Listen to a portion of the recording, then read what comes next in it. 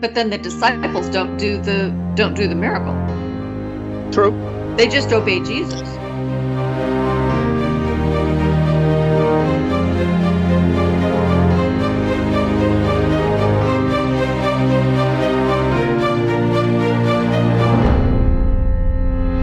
Hello, this is the Adventure Through the Bible podcast. My name is Matt. Joining me today are your friends and mine, Karen. Morning. And Amy. Hello. And Tracy. Good morning. So the question I have to pose to everybody today is if Amy's husband puts a cat in a box, is that cat alive or dead? It depends if he drilled air holes.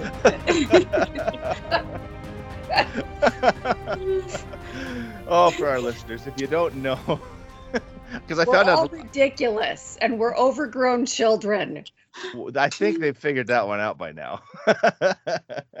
Are they still listening? Well, are you still listening? Yeah, but I found out that I'm just incredibly intelligent and smarter than everybody I know because I've heard of Schrodinger's cat, and a lot of people haven't. No, because he remembered Schrodinger's cat. I'm sure that probably everyone has been exposed to it, but did your noodle retain that information? Schrodinger's cat is a weird, philosophical question that was posed, but I don't even know what the guy's first name is. Schrodinger. The first thing I need to think of is I think of the kid in Peanuts that played the piano. Erwin Schrodinger. And it's quantum physics. Thank you very much. Okay, quantum physics then. But the idea that if you have a cat in a box and it's sealed up in there and you can't see it, you can't observe it, you don't know if it's alive or dead. And so you have to assume it's both. And then Karen went a little deeper today and found out that it's because there's a vial of poison in there with the cat. And you don't know whether the vial has released its poison, which would kill the cat instantly. There's no suffering. And it wouldn't matter if Amy's husband drilled air holes if the vial of poison releases. So, I'm just glad we found a home for the cat. yes. So Amy, being a veterinarian, found herself with a cute little kid. I didn't see the cat. I assume it was a cute little kitten. It might have been a nasty feral little thing, but she gave it to one of our church members. So I'm hoping it was adorable. He saw his chance with those kids, and he was sweet. I would just like to point out that you can be adorable and feral at the same time. Karen is a case in point.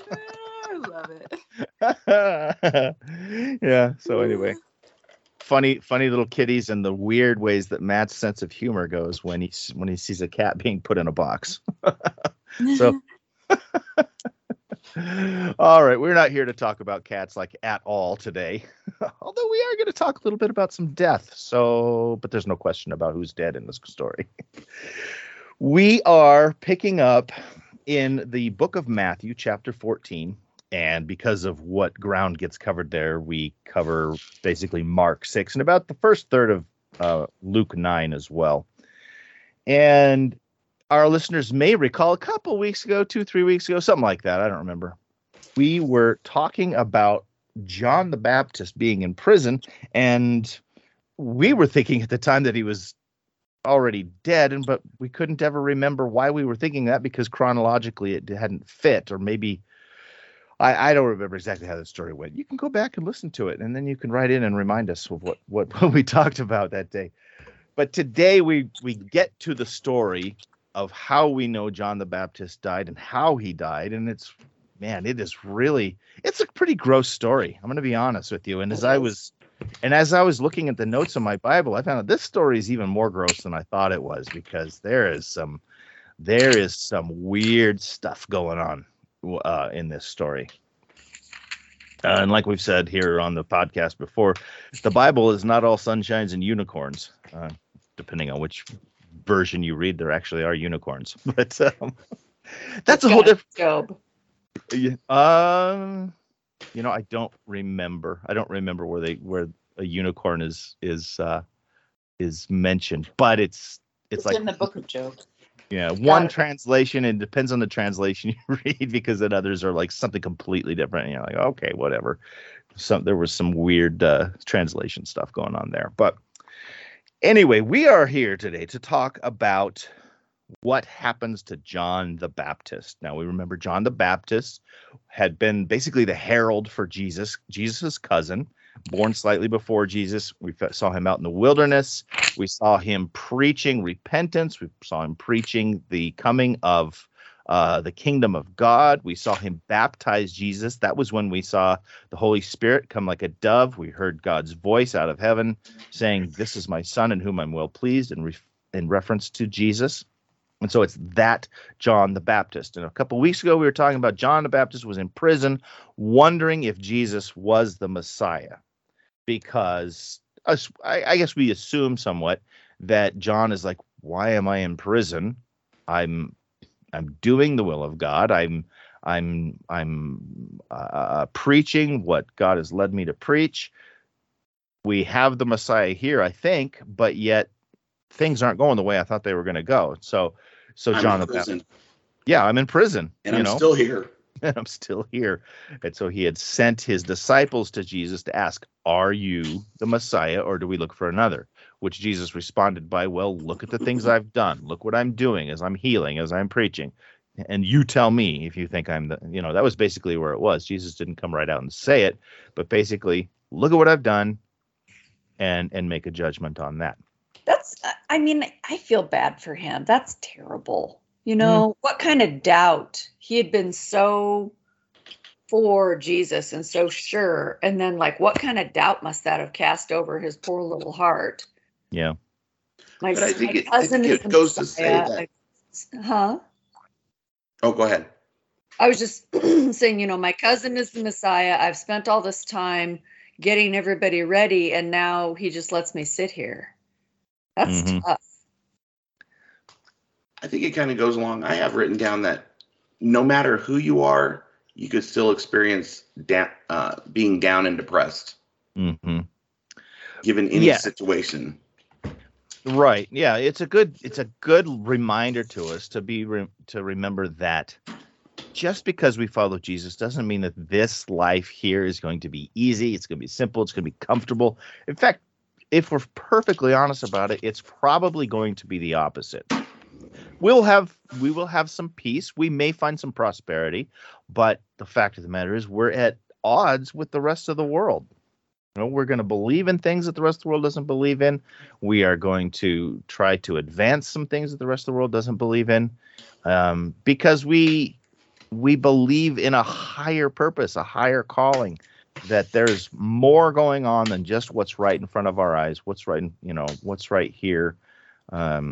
And so we have to be prepared to set aside comfort if necessary. We have to be prepared to set aside prosperity if necessary, but with the understanding that we'll have an inner peace knowing that we're doing the right thing. I find the story itself so horrifying. Herod is so affected by the things that he's heard John the Baptist say that he wants him dead. And so this is, obviously at the beginning of the story, we know he already is, but just that sort of brutal, violence that happens is really horrific. And all that John the Baptist did was call out, hey, you shouldn't take your brother's wife. Yeah. And so that's where we do pick up is, as the story begins, we find out that John the Baptist is already dead. And so what we read through the rest of the story is basically flashback of how that came to be. Because Herod is hearing about the things that Jesus is doing, and obviously Herod hasn't necessarily been following what's happening here so much, because he thinks somehow that Jesus is John the Baptist returned from the dead. Because how did this go? I have a different. Let me turn to Mark here real quick, because there was something from Mark about how that came. Some had been telling him that this was Elijah. Some had said this is the prophet, or like one of the prophets. And so the prophet, I guess some maybe are telling him this is the Messiah, and some people are just saying, yeah, he's like the prophets of old. So, the idea of who Jesus was at this point, then it seems like it's all over the board of what people believe about him. And as Herod is getting these reports from different people, he comes up with this idea that, maybe this is John the Baptist come back from the dead, and he's here to haunt me, I don't know, to punish me. But as Amy had said, the reason that John was in prison was because Herod put him there for speaking out against Herod's marriage to his brother Philip's wife. This story gets even more gross as we go on. Now, the idea of marrying your brother's wife, we have some precedents actually for that, biblically speaking, because we had seen that if a man died, it was his brother's responsibility. Or let me rephrase that. If a man had died with no heirs, male heirs specifically, it was his brother's responsibility to marry the woman and try to produce an heir so that the man's legacy could move on. Now, I don't know all the history of this, and maybe you guys do, and you can help me out here. But I'm assuming, no, I know for a fact because of something I read else about him. Philip is still alive, and Herod is with Philip's wife now, married to her. So it's a little weird by our ears, and apparently it was a little weird to John. And to the people at the time. And John is speaking out, you shouldn't be married to this woman. This isn't right. Why did this happen? Don't know. How did Philip feel about it? Don't know. But John didn't like it, and so he had been speaking out about it. And I don't know if Herod had him thrown in prison because it was just an embarrassment to him, or if this was, I suppose it challenged his political status, because we find even today that a person's personal life often affects their political standing. And somebody as prominent as John, I mean, John had a lot of followers. People were really listening to him. And for John to be speaking out then against essentially the king, I mean, I guess technically he was called a tetrarch, but this king over Israel at the time, just didn't sit well for Herod. Now, Herod was having a birthday, and this is where it gets kind of, really gets kind of gross. His wife's name is Herodias, and she has a daughter. Now, I'm assuming that this daughter is from her previous marriage. Something I'm going to relay a little later might be even a marriage before that. I don't know. I'm starting to wonder even more about Herodias and how much she got around. But it's Herod's birthday. Herodias' daughter dances for Herod. The implication here being that this was a rather sensual dance got Herod a little worked up, I guess you could say. He's Uncle Herod. Yeah. Uncle Herod, stepdad Herod. Yeah. There's just nothing about that it's just gross. Yep. I think it's just gross. And here's why this is where this gets even worse, because in the notes that I'm reading in my Bible, they're saying that Salome, which was the daughter's name, was probably or possibly they said probably about 12 to 14 years old. So ew. Wow. And on top of that, and this is the part I really don't understand, on top of that, she was possibly betrothed to Philip. Betrothed or even married to Philip. And so I'm still going, I'm going even more. I'm like, I was assuming that she was Philip's daughter. And now I'm like, okay, is this a daughter from another relationship that Herodias had been in? This story is so convoluted and Jerry Springer that I just can't even. Which, by the way, Jerry Springer passed away a couple weeks ago. I don't know if you guys saw that. Yep. Somebody at work told me, yeah. Yeah, our TV viewing pleasure will never be the same. So, I don't know. But there's you just can read Matthew 14. Yeah. Oh man. So yeah, the story just gets worse and worse as you read it. Now 12 to 14, okay. We can say, okay, we think that Mary was probably around 14 when she got pregnant with Jesus.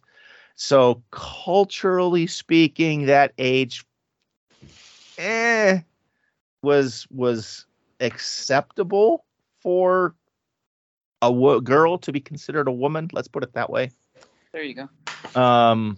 You're talking about the age of consent. What are you getting at? Yeah. Okay. Yeah, well, consent, marriage, that people got married very young there. I don't know how old Herod is. I don't know how old, I don't know, but a 12-year-old girl is just, I find nothing attractive at that level in a 12-year-old girl, Right. Glad to hear it, Matt. Yeah, but we're starting to see some of that kind of thing in our society today, where kids are getting sexualized very young, and it's bad. Different culture, different time then.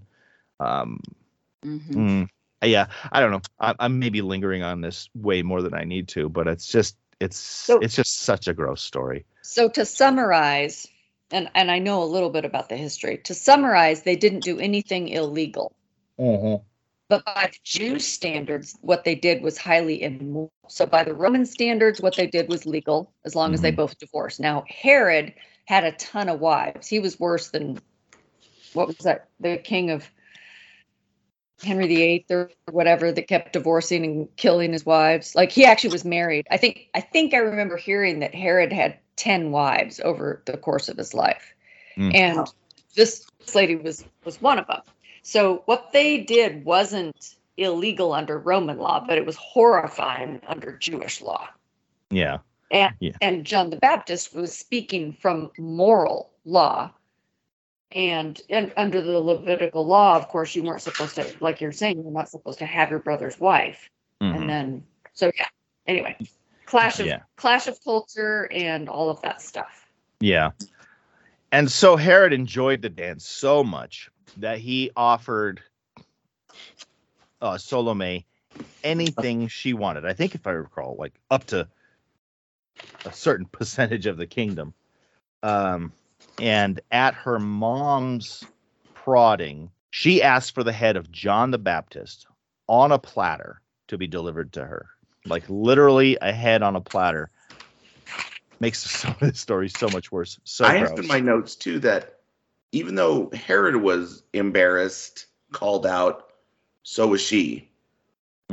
So, I think we kind of overlooked that point. Yeah, Herod threw him in jail, but Herodias too was, you know what? I'm not super happy at him either, and this is how I'm going to exact my revenge. Well, I guess I could see that. Well, so in Mark, it talks about it here. John had said to Herod, "It is not lawful for you to have your brother's wife." Therefore, Herodias held it against him and wanted to kill him, but she could not, for Herod feared John, knowing that he was a just and holy man, and he protected him. When he heard him, he did many things and heard him gladly. Then an opportune day came when Herod, on his birthday feast, gave a feast for his nobles, the high officers, and the chief men of Galilee. And when Herodias' daughter herself came in and danced and pleased Herod and those who sat with him, the king said to the girl, "Ask me whatever you want, and I will give it to you." He also swore to her, "Whatever you ask me, I will give you, up to half my kingdom." So she went out and said to her mother, "What shall I ask?" And she said, "The head of John the Baptist." Immediately she came in with haste to the king and asked, saying, "I want you to give me at once the head of John the Baptist on a platter." And the king was exceedingly sorry, yet because of the oaths and because of those who sat with him, he did not want to refuse her. Immediately the king sent an executioner and commanded his head be brought. And he went and beheaded him in prison, brought him his head on a platter, gave it to the girl, and the girl gave it to her mother. Gross. Horrible. Gross. Yeah, so Herod's hand gets a bit forced here because he makes a hasty oath. We've talked about hasty oaths here, and I think we can say it is safe to say that Herod was no follower of God. But we can still look at this example of making a hasty oath without thinking it through and getting stuck in it because he's got witnesses who heard him say it. And now if he goes back on it, it doesn't reflect well on him. I feel like Herod is kind of a complex person. He's at least disturbed by the things that John the Baptist has to say. Like, there are plenty of other people who are not even, they're like, living their life, not concerned at all. And yet Herod is concerned. Like, he's somehow disturbed by the fact that John the Baptist is calling him out. And he is also bothered about Jesus, right? Like, he is bothered enough by the things he hears about Jesus that he is worried that it might be John the Baptist come back to life. So he is in many ways like maybe a superstitious person. And also he has, a Jewish background. I mean, his background is very different from, say, someone who's a Pharisee, but he lives in that Jewish world. He has some sense of morality. He doesn't live by it at all. But it bothers him. And so his conscience is at work, which is interesting and horrifying as we proceed through the story, because he absolutely does the wrong thing, but he is aware that there is a right way. So that makes it worse, actually. Yeah, good point. Yeah, because everything in this story kind of tells us that he knows that every step of this is wrong, but he keeps going along with it for whatever reason. Yeah, and then to the point where now he's got himself just plain stuck. Absolutely stuck. Yeah. And unfortunately, it ends in the death of a good man. We can assume that John is a good man. He's following God's promptings and preaching boldly on God's behalf, and ends up at the end of an executioner's axe for, what did he do that was so bad? Really nothing other than speaking out against the political elite at the time, because they were acting out against the laws of God. So I have in my notes, this is the same Herod that at the end of Jesus' life, Pilate says, well, this is actually Herod's jurisdiction, so I'm going to send Jesus over to him. And he does that. And it says in Luke 23 that Herod, when he saw Jesus, he was very glad, for he had desired to see him for a long time, because he had heard many things of him and he wanted to see a miracle. So it's not like his heart changed. It's like he wanted to see something cool. Yeah. Like entertainment. And so Herod has completely now lost his, some time goes by and he's not thinking, oh, I wish that this healer could heal what's wrong inside of me. But instead he thinks, cool, maybe I'll see something interesting. Mm-hmm. Yeah, and through it all, he ends up again with his hand forced to doing something maybe he wouldn't have wanted to. But he's trying to play that razor's edge on the politics side of things because, we're told that he didn't want to kill John the Baptist, but not because of any necessarily personal conviction that it was the wrong thing to do, but just because he feared what the people would do because John had so many followers. The people loved John, and Herod had this position of power to hold on to. It's interesting to me the way that we're wording this, because we're talking about his hand being forced, and yet he's far more powerful than you or I might be. He has actual power, and yet he, like political power, and yet he feels forced by the pressure of the people who are looking on.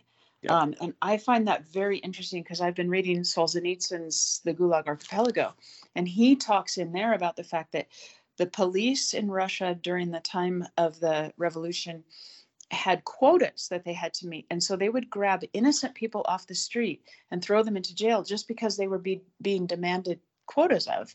And so most people just quietly went to prison for either the rest of their life or were sent to Siberia, etc., because of random quotas. And he says that almost no one stood up, but he remembers the story of a young woman who threw a conniption. Like, she was publicly arrested for no good reason. She throws a fit. The soldiers are so embarrassed, they let her go. And you're like, what? And so there is a sense in which social pressure is working on Herod, who has real power and chooses instead to give into this, like, oh, well, these lords and ladies are looking on, and I better follow through with what I said. I'll murder someone. I'll murder someone to please a young woman. Like, what? Mm-hmm. Yeah, good point. I mean, I guess you're right. Saying that his hand is forced is maybe a little broad. Well, But it's like he has no moral backbone. Yeah, he's just being pushed into things that he's just trying to appease the masses. Yeah, right. But public power, I think public power does that. I mean, look at the stupidity that the worldwide, not just our country, but the worldwide political system gets up to. Like, power isn't necessarily good for people. And if we, and I'm remembering, like, wasn't it in the book of Esther where, before Esther really enters the scene, Queen Vashti is queen, and the king, they've all been partying, and he's just probably a little bit drunk, and he orders her to come and dance for everybody. She didn't want to do it, and she says no. And his advisors, so he's ordered the queen, yeah, she's beautiful, let's have her come dance, right? And then she says no, because ew, right? Like, oh boy, the king and all his friends are drunk, let's have the queen come out and parade herself around. And she doesn't want to do it. And the king is advised by his advisors. So some of this goes to society, some of this goes to peer pressure, and some of this goes to the power of a ruling monarch, right? And did something just break? Tracy, are you okay? Yeah, there's a Miller flying around my desk. Couldn't take it. Oh, yeah, no, keep whacking. Yeah, no, it's going to go in my mouth at some point. The plague of Millers in northern Colorado right now. Miller moths. Yeah. Anyway, so like at that point, Ahasuerus's cronies say to him, if you don't punish her, none of us will be able to manage our wives because they'll have heard that the queen didn't obey you, right? So there's this idea that leading from the front, like I'm the example, like all of the things, like there's political pressure, there's fear of the Jewish people and John's popularity. And honestly, I think from the reading in Mark, I think you can say that he had actual respect for John himself. I mean, it says that. And I think the Holy Spirit kind of moved on him with what John had to say. I don't know if so much he liked him. I think he was fascinated by him, but I think just how he was able to convict him, but he was able to, to not follow suit and not go along with what the Holy Spirit was telling him to do, then it kind of turned on him in the end. Everything. Yeah, everything. And then all we ended up with was his weakness. Yeah. Well, the story definitely ends with the death of John, beheaded in the dungeon, I guess you call it. Fortunately, if it all goes well, a quick, clean, about as humane as you can get death. That's a tough sentence to say there. Quick, clean, humane death. But at least he got that. It wasn't tortured for a long time. And John's disciples come and claim the burial. John's disciples come to claim the body so that they can bury it, and they go and tell Jesus what has happened. And I was reading another note in my Bible where this is interesting because usually in this case, it would be a person's family who would come to claim them. And here it's John's disciples. So there's like, in some sense, we can say this is like a brotherhood of among these disciples. And it really speaks then to that relationship that John had with his disciples. But then when Jesus dies, spoiler alert, if you haven't read the book. Wait, what happens? Great. Sorry. Oh, how much longer do we have? Stop now. But when he dies, basically his disciples pretty much run and hide.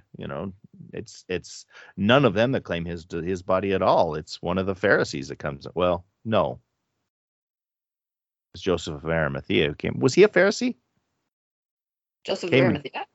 came and claimed Jesus' body? No, not that I know of. Not that I remember. I'm gonna have to pay more attention when we get to that because he was somebody. With money. I'll look at what we're talking. Yeah, I think it says something like he's a ruler in the synagogue. Yeah, so somebody important, somebody with money, but somebody that I don't think we hear a whole lot about in Scripture. But the point being, it wasn't Jesus's disciples who claimed him. It kind of speaks a little bit to their failure at that point. So I had a highlighted part here, and I was going to ask you guys. Yeah, shoot. So he had his head taken. It was presented on a platter. They went to claim his body. Mm-hmm. They get his head back? Good question. I don't know. I don't know because I have. What would you do with the head on the platter? It's like, oh, thanks, you did it. I don't know. They would use them as trophies and then just throw them away when they got gross. Yeah. Yeah, I know. They could put them on a spike, but I was just wondering. You think they got it back? Not that it's a lot of importance, but yeah. Trying to think here. There was another note I was reading about that. About a bit. I mean, yeah, it got displayed. It was actually, this was kind of common. Okay, here we go. Ancient accounts in which heads were displayed at banquets, especially to please the woman or boy for whom the banquet host was lusting, gross, emphasized that the hosts abused their authority in a detestable manner. So this sort of thing was not uncommon. It just gets more gross all the time.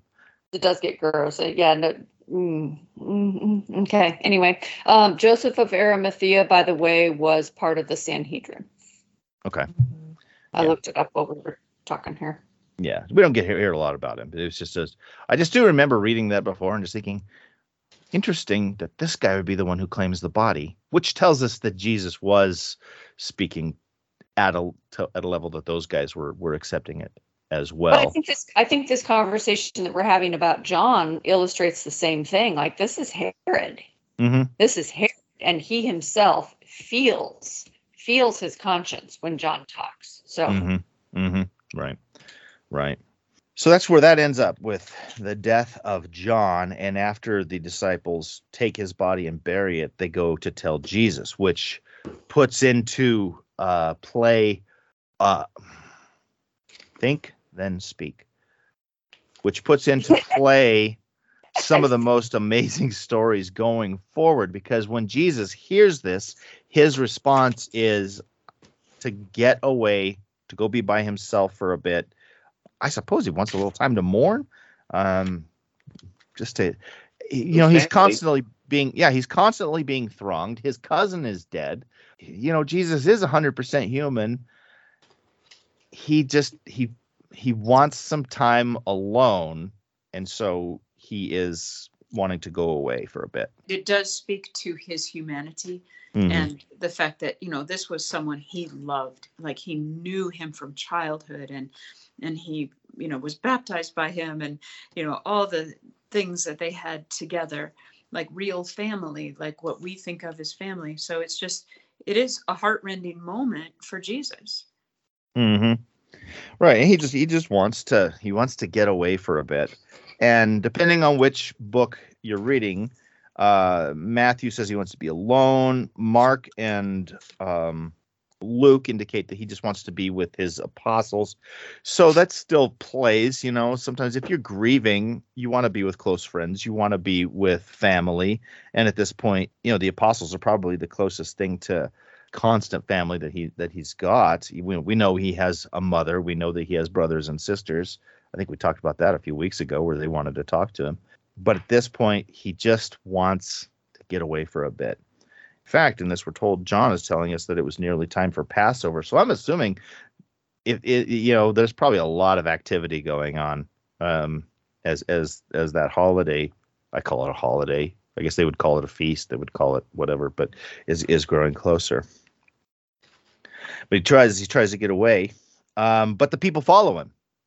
They find out where he's going. I think if I remember right, he got in a boat to cross Sea of Galilee, and that sea's not that big, and the people know which way he's headed, and so they go on foot. They follow him, and Jesus is he's moved with compassion by the people even in his own grief, and this part of it is really kind of beautiful. Even in his own grief, he doesn't just push everybody away who's coming to him hurt, sick, wanting a little attention. And he's told that he keeps healing. He says, and Mark says, it's because these people were like sheep without a shepherd. We can kind of imagine that, how as he sees the people and they just seem to be wandering, with aimlessly. I mean, don't you think people now are the same? Yeah. I mean, I think that's just fallen people. Mm-hmm. Mm-hmm. And so, for Jesus to have compassion on these people, even in his own grief, is, what word would I use? I mean, I said it before. It's a beautiful thing. It's quite telling of Jesus's character, of where his focus lies, not on himself, not on his own designs so much. I mean, definitely he has a plan. He definitely has things that have to happen. But he is looking out for the people who are suffering and who are hurting. Humanity. Yeah.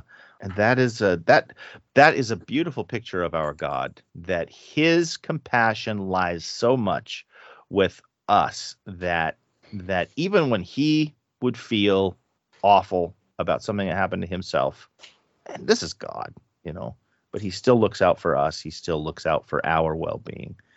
Hard to look at that and think of God in any kind of a negative fashion for me. Well, as evening comes, then the disciples are kind of going, "Hey, Jesus, it's getting kind of late, and these people need to eat. Why don't you send them away?" My assumption here is the disciples are kind of like, we're kind of hungry. We'd like to go get something to eat. So why don't you send the people away to go buy some food? Some of the notes in my Bible were telling me that even if he had done that, the surrounding towns would not have been large enough to accommodate 5,000 men plus women and children. Right. So that was a impractical suggestion. That I say impractical. It wasn't going to be able to be satisfied by what was around. That's the point. So not so much an impractical suggestion, other than it's getting late. It'd probably be wise to let people go so they can get some food. With the caveat then that even if that happened, there wouldn't be a way to do that. Okay, but I mean, I gotta throw the disciples a bone here. Like, I can't do miracles. Oh yeah, no, I hear you. So if the day draws long and I genuinely care for these people, like, it's time to go. Like, don't stay any later. Like, I'm glad everybody's enjoying the revival, but we got to cut this thing short. Otherwise, these people are going to be in deep doo-doo. So from a human perspective, without knowing that Jesus was going to pull this fun trick out of his hat, that was a perfectly rational thing. And I can't even imagine how far their mouths dropped open when Jesus looks at him and says, "Well, you give him something to eat." Yeah. Come again? Right. Yeah, that's Jesus's response. It's, "Well, you guys give him something to eat." Makes me wonder how often Jesus is asking us to do that. We see need. We see people with needs, who are hungry, who are in need of something. And do we have the ability? Do we have it within us to help them in a capacity beyond what we think we can? Because Jesus says this with no irony I'm assuming no irony in his voice at all. But then the disciples don't do the miracle. True. They just obey Jesus. So I guess when I look, oh my goodness, like some of the industries that I've worked in, like the need is just endless. And if I were to take the Bible's advice literally, give to everyone who asks. Oh yeah, no. Like, there would have to be a miracle. My bank account would be screaming in pain, empty, weeping on the floor. Just like, there's no end to the human need. And if I could do miracles, I would walk through this world with great confidence. Yeah, good point. Because as you said that, we realize Jesus he really isn't asking them to do this. I think it's more of a pointing out of you don't have the ability to do what I'm saying. And then it turns around that Jesus does it. So I think that's really good, Matt, what you just said, because he is trying to point out to them, I can do this. I will take care of this. And I think in our faith walk, this is very important to remember, because it does change your perspective completely when you realize that God is the great provider. Because so much of the political world, so much of the social services and all that works in the realm of scarcity, right? Like we only have so many resources. We can only give, to certain people a certain amount, et cetera, et cetera. And yet our experience of God is that he provides in abundance, and, everything is in his hands. He can multiply bread. What? Like, and so we see this idea being revealed of a God of abundance. And we can let go of our fears of scarcity, which is completely outside of our normal experience. Mm-hmm. I wanted to look up here something about in John. We're told that the disciple Philip says 200 denarii wouldn't worth of bread wouldn't be enough to feed these people. And let's put that in a little perspective here.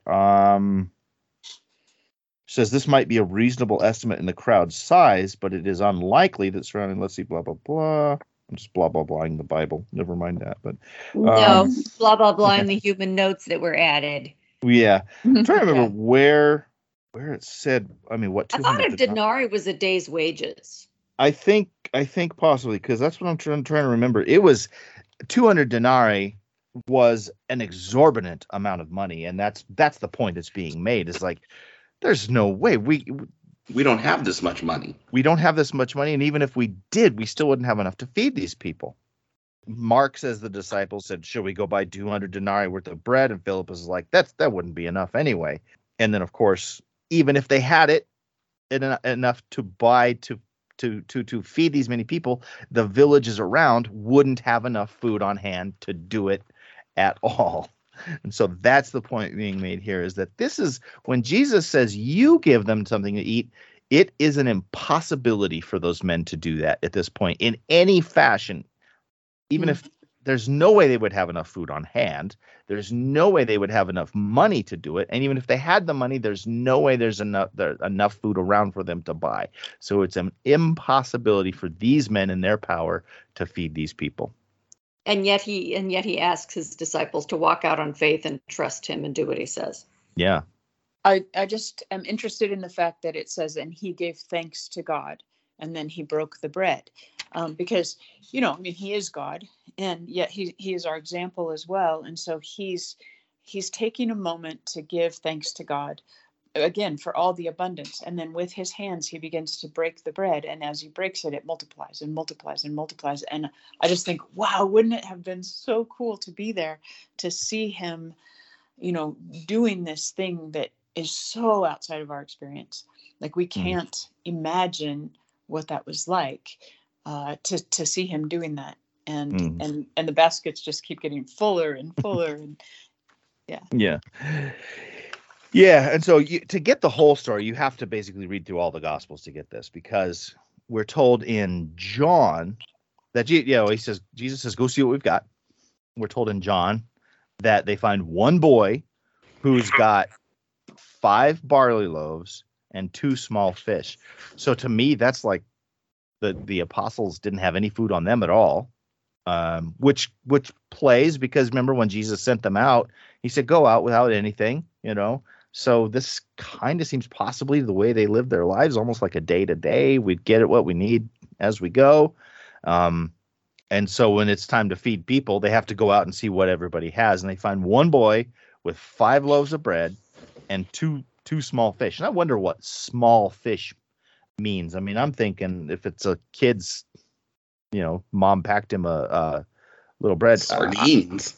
I'm guessing the loaves are probably very small. I'm thinking more like biscuits. Maybe like a biscuit or like a dinner roll, and then 2 small fish, probably very small. And I'm guessing smoked, cured somehow so that fish in a basket can be carried all day long and not go bad. But yeah, it's probably just whatever lake fish are around there. Yeah. Trout, grayling, I don't know what's around there. Yeah, but the essence is this is like your sack lunch for the day. Mhm. A ridiculously small amount of food, barely enough to feed a hungry little boy. And they bring this to Jesus. Here's what we've got. What are we going to do? And he says, separate the people out, have them sit down in groups of hundreds and fifties. Already Jesus is like, yeah, just let's go. Huge amount of people, ambitious gesture. There's tons of people. And Jesus is just moving forward. We're going to do this. And he blesses the food. He breaks it up amongst the disciples and distributed it to the people. What would this look like? I have wondered so often what this looks like.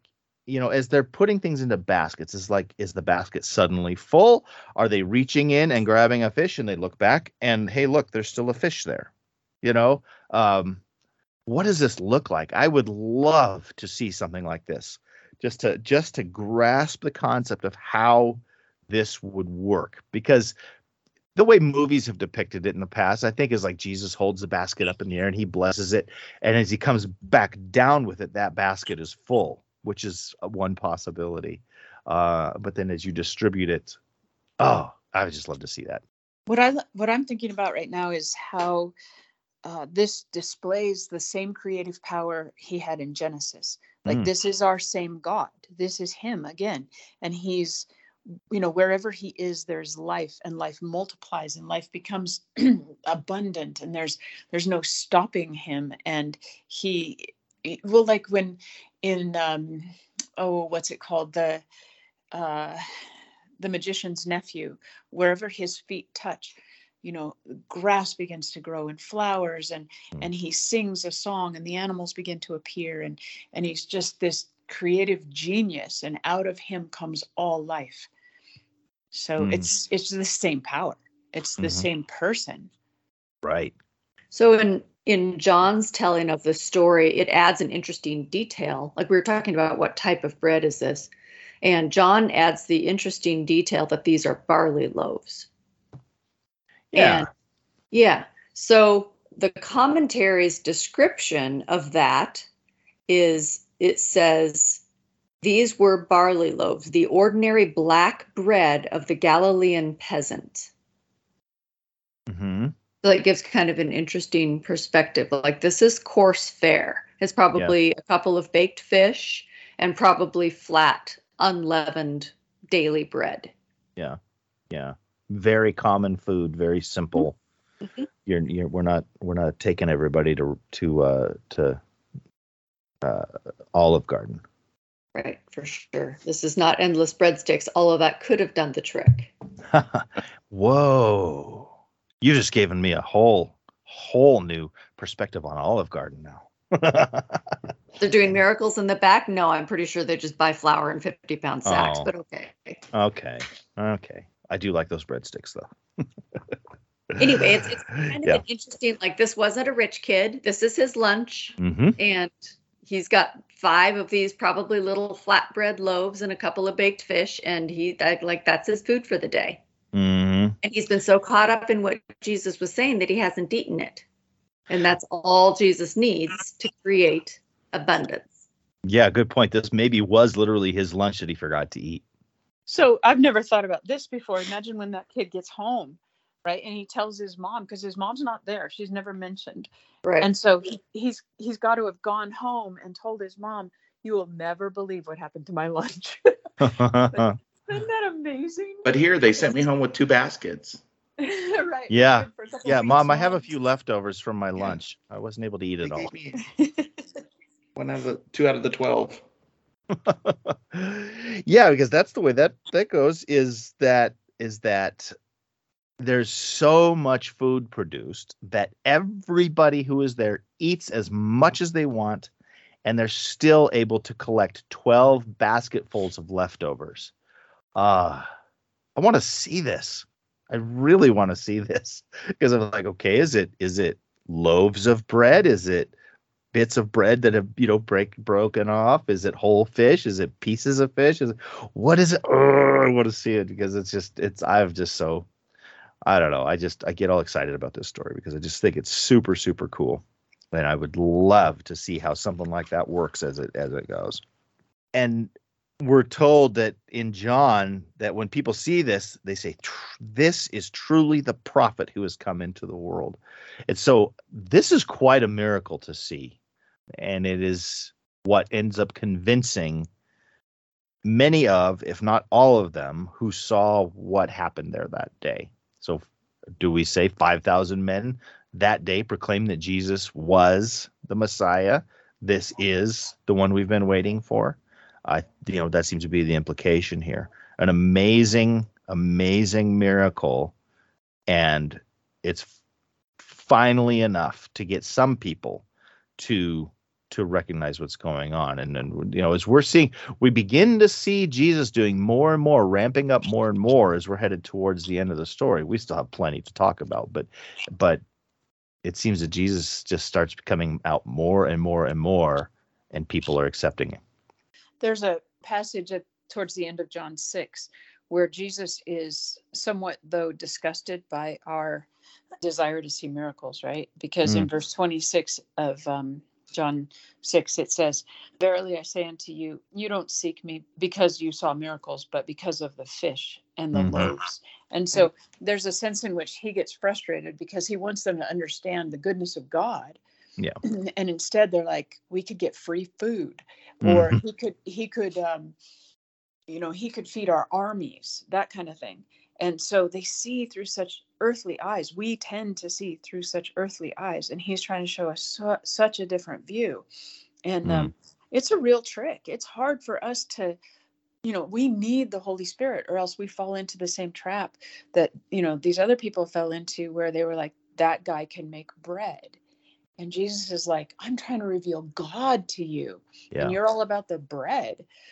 So I think this goes back to what you were saying earlier, Amy, where a lot of our human structure of community and government and whatever is based on scarcity. It's based on need. Like, what is your budget? Your need is this huge bottomless pit over here, and your budget is the small 1 cup measuring device over here, right? And then you try to get as much done as you can.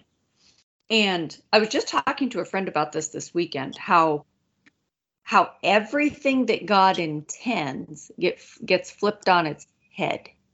God's abundance becomes fallen earth's scarcity. And what that does to human nature, like we started off talking about Pavlov's dogs and conditioning and the stuff we were chit-chatting about before we started recording. Like Pavlov's dogs could be conditioned to start salivating when they heard a bell ring, because the bell was the precursor to the food. Like, we've been conditioned to the scarcity that we live in. So humans tend to operate, like, well, okay, I only have this much, so I can share it with you. And to us, that may be an act of great generosity because we're giving from our, which may or may not be enough. Like, we're giving from our scarcity to someone else's bigger scarcity. And God's over here going, I own the cattle on 1,000 hills. All the silver and gold are mine. Like, you don't understand. This world is mine. But we've been operating under the temporary God of this world, who completely sings a different tune. And we end up conditioned to salivate at the wrong bells, if that makes sense. Yeah, well, what Amy was talking about before, we probably said it here. I know we've said it here on the podcast before, and people maybe wondered. No fish sandwiches today. No fish sandwiches. That's where I came up with that, because people want to see a miracle. They want a free lunch. Who doesn't like a free lunch? But Jesus is like, that's not what this is about. So I'm not going to do that today. Yep. You're missing the point exactly. Yeah, which is I'm here for higher things. And that is an aspect to me of where charity needs to lie. And I get into debates with people on this all the time. Do we just hand something out to somebody, or do we hand something out in the hopes or expectation that charity will turn them toward God's charity. Because I often say you don't see Jesus just giving handouts.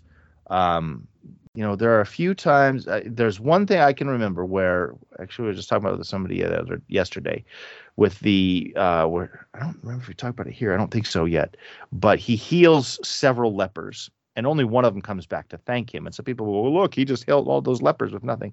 Like, yes, but there was a motive in there. There was a motive to exhibit God's charity in the hope or expectation that they would turn their lives to God and not just get a handout. Yeah, all of that is very tricky.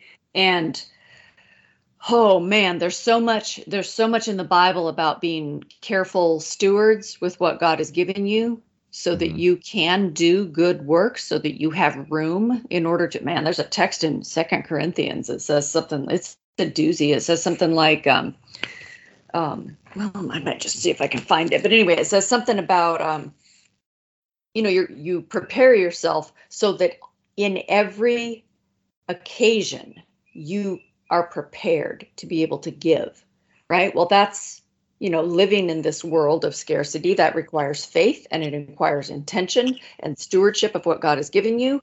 And, adult things like responsibility, it's like, this is not a simple task. Like, we can't do the miracles. We have to provide. When we're the one providing, we're providing from what God has given us. And then we're trusting that the lack will be made up, because there will be a lack. Like, whatever we can provide, there will be a lack in this world. Yeah. But we're trusting that God will meet the gap.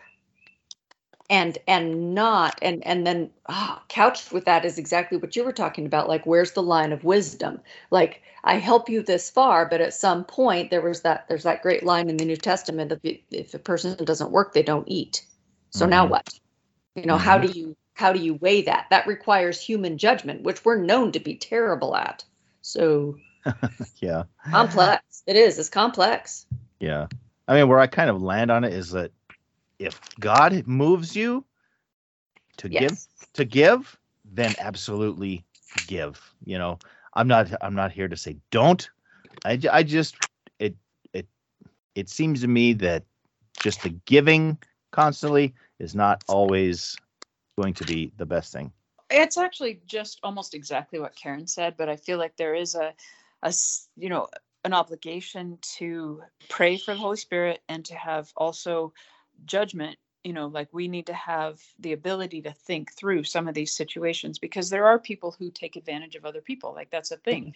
And yeah. Paul says a couple of very interesting things. One of them is, those of you who used to take from everyone are now, in Christ, and you need to work yourselves so that you will have something to give. Like, that's a direct statement from Paul. You need to work so that you will have something to give.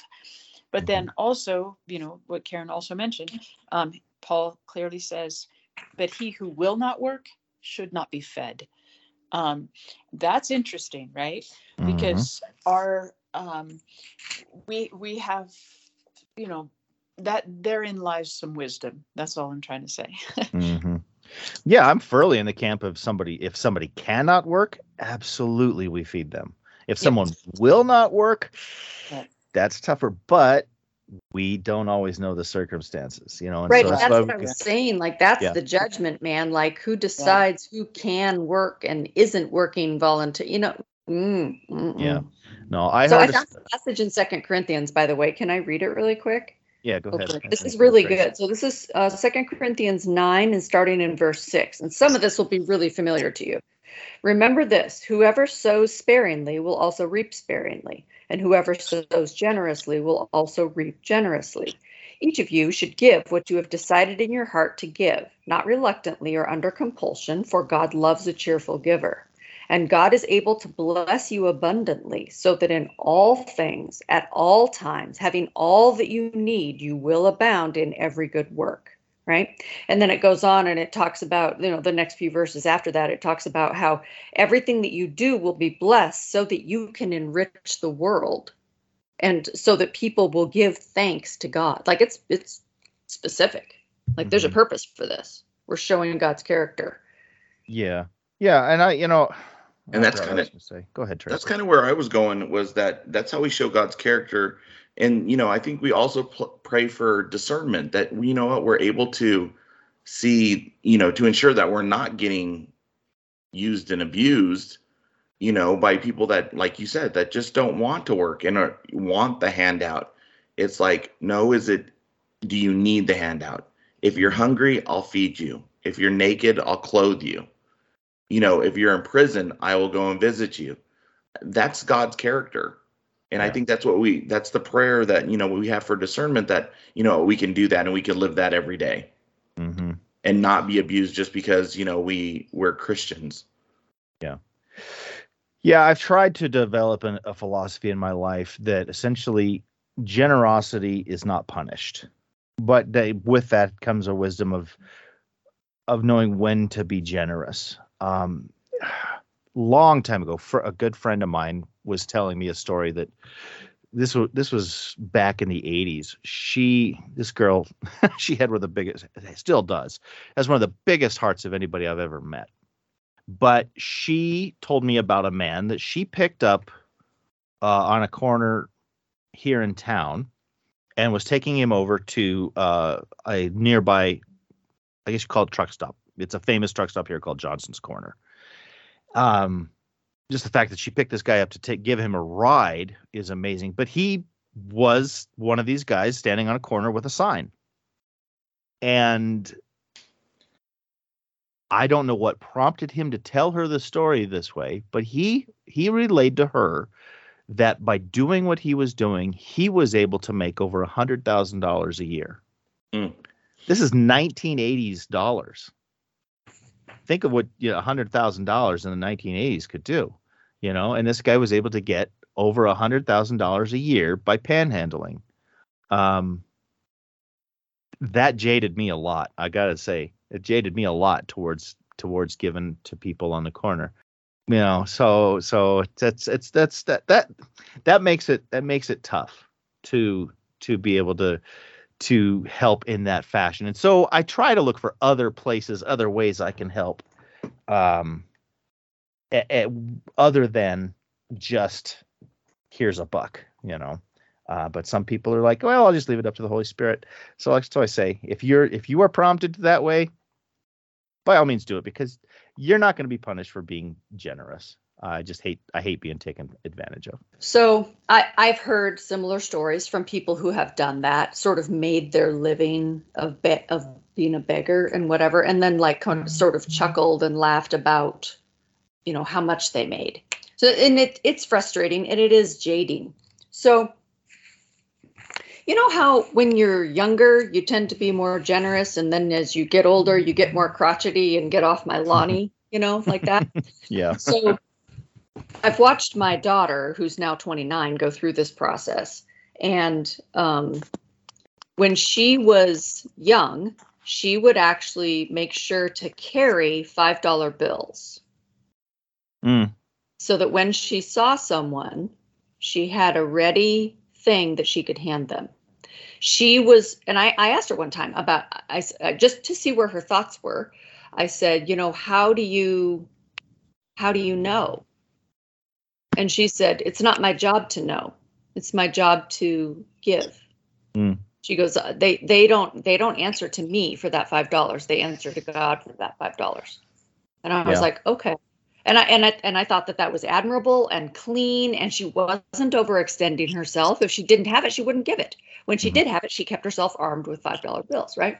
Okay. Fast forward a few years, and I saw this same child of mine a few years later in life. And she's like, no, I'm not giving him any money. Those people are just... I was like, oh gosh, child, the years have passed, haven't they? I feel your pain. And so I teased her. I was like, but what about this? What about this altruism? And they don't have to answer to you, they answer to God. And she goes, oh, that sounds young. Yeah. Yeah. And I get it. And I'm with you, pray. Like there have been times traveling as a single female, there have been times when I saw a hitchhiker, I would send up a prayer. Like maybe it's a dude, like all of the warning signs, like do not cross this line, right? I would send up a prayer and I would get a yes. Stop, pick that person up. Sometimes I would have to turn around and go back and get him because my female sense of self-preservation had me just driving right past. Every time I followed that nudge, I've been glad I did it. Mm-hmm.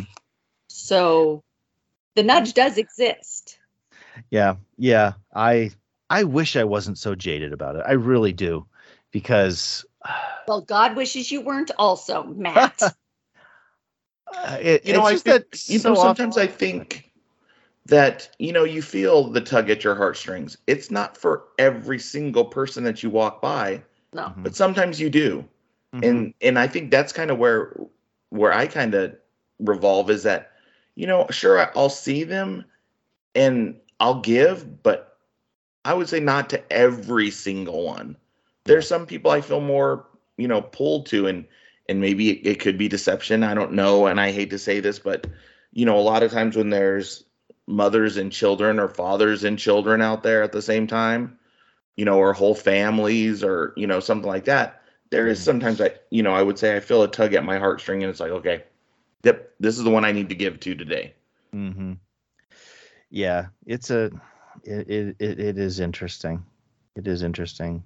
And my wife, on that note, she gives more probably than I do in general, and has got our sons doing the same thing. But they make up little like Ziploc bags, and they have a track in there.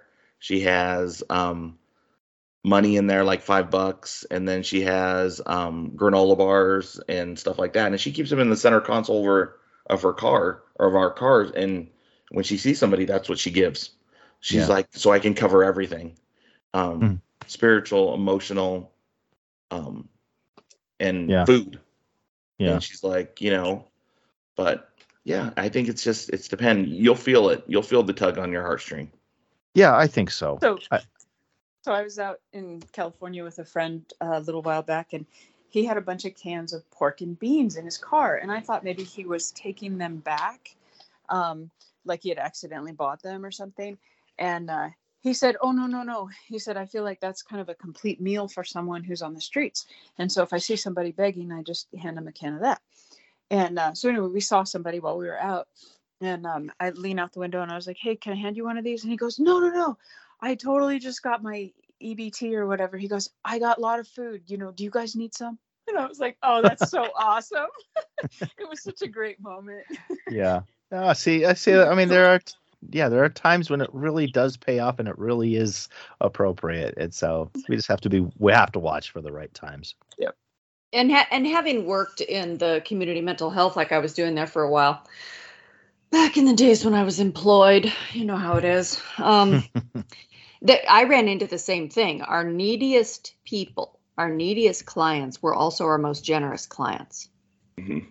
And they were always looking for somebody who was one step below them, back where they used to be lying in the ditch, right? And they were always willing to give a hand, give a half a sandwich, give anything. Like I can remember I learned the hard way not to make passing comments about it's 2:00 in the afternoon and I haven't had lunch yet, because they, who are grateful for my service, will try to feed me.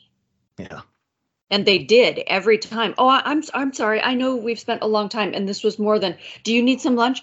I can make you, it's not great, but I can make you this, or I can make you that, or, and I would just be like, oh, my heart. Mm-hmm. Yeah. Yeah. So, I mean, the lesson to me, if I can just talk all over the top of you for another second, I guess the lesson to me for that was, if I've ever been in need, I should be ready to serve in that way. And I have been in need. If I've ever needed salvation, mercy, forgiveness, then I should give. I should be prepared to give. Then I go back to what Jesus told the disciples when he was sending them out. Freely you have received, freely give. Like that's supposed to be our learning curve, is the things that we've been given. And now we're okay in those ways. And it should heighten our awareness of need in other people and make us more generous. Yeah. Well, it's interesting the ways that this story inspires our thinking, because there's a lot of things happening here between the Jesus telling people to do things they absolutely can't do and understanding then that because of that, we have to rely on Jesus to do it. And to the point of us, I think it's a lesson to us also to not just be standing there with our hand out, even to God. Oh, please, sir, may I have some more? Because God has certain expectations from us. He is absolutely generous. He is absolutely going to clothe us and feed us. He's told us that you're worth more than sparrows. You're worth more than flowers in a field. Don't worry about those things. But at the same time, I've got some expectations from you, and don't just stand there with your hand out.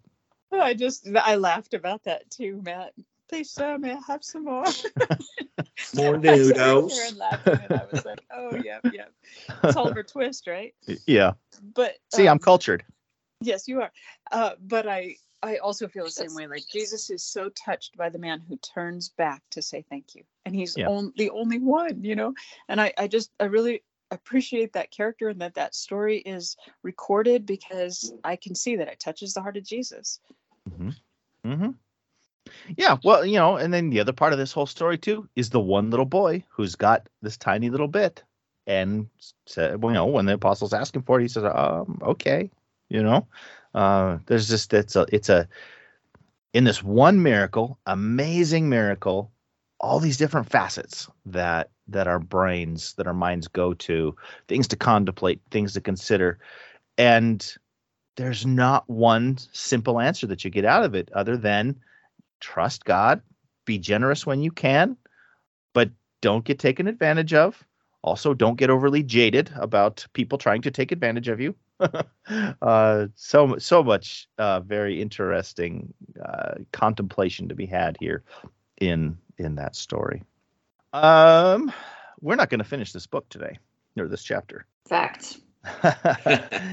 Reality. Because there was a lot. I have no thoughts. So, with that, then this will be the end of our conversation for today. We'll pick this back up next week with Matthew 14. We will finish Matthew 14, and we will step into then Luke 9, because we've talked a little bit about what happens in Luke 9, about the first third.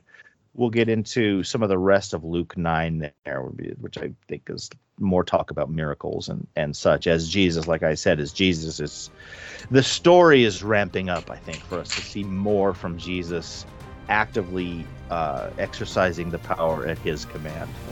We'll finish Matthew 14. We will work on Luke chapter 9. I'm confident that we'll have some really great conversations in that. And so with that, while you are reading that and waiting for us, remember you can reach out to us at attbpodcast@theadventure.org. We would love to hear from you. Remember, you can check us out on Facebook. Check us out, or be sure to subscribe to the podcast and share the podcast with your friends and family so that they can hear some of this too. And with that, we look forward to talking to you again next week. Thanks for listening.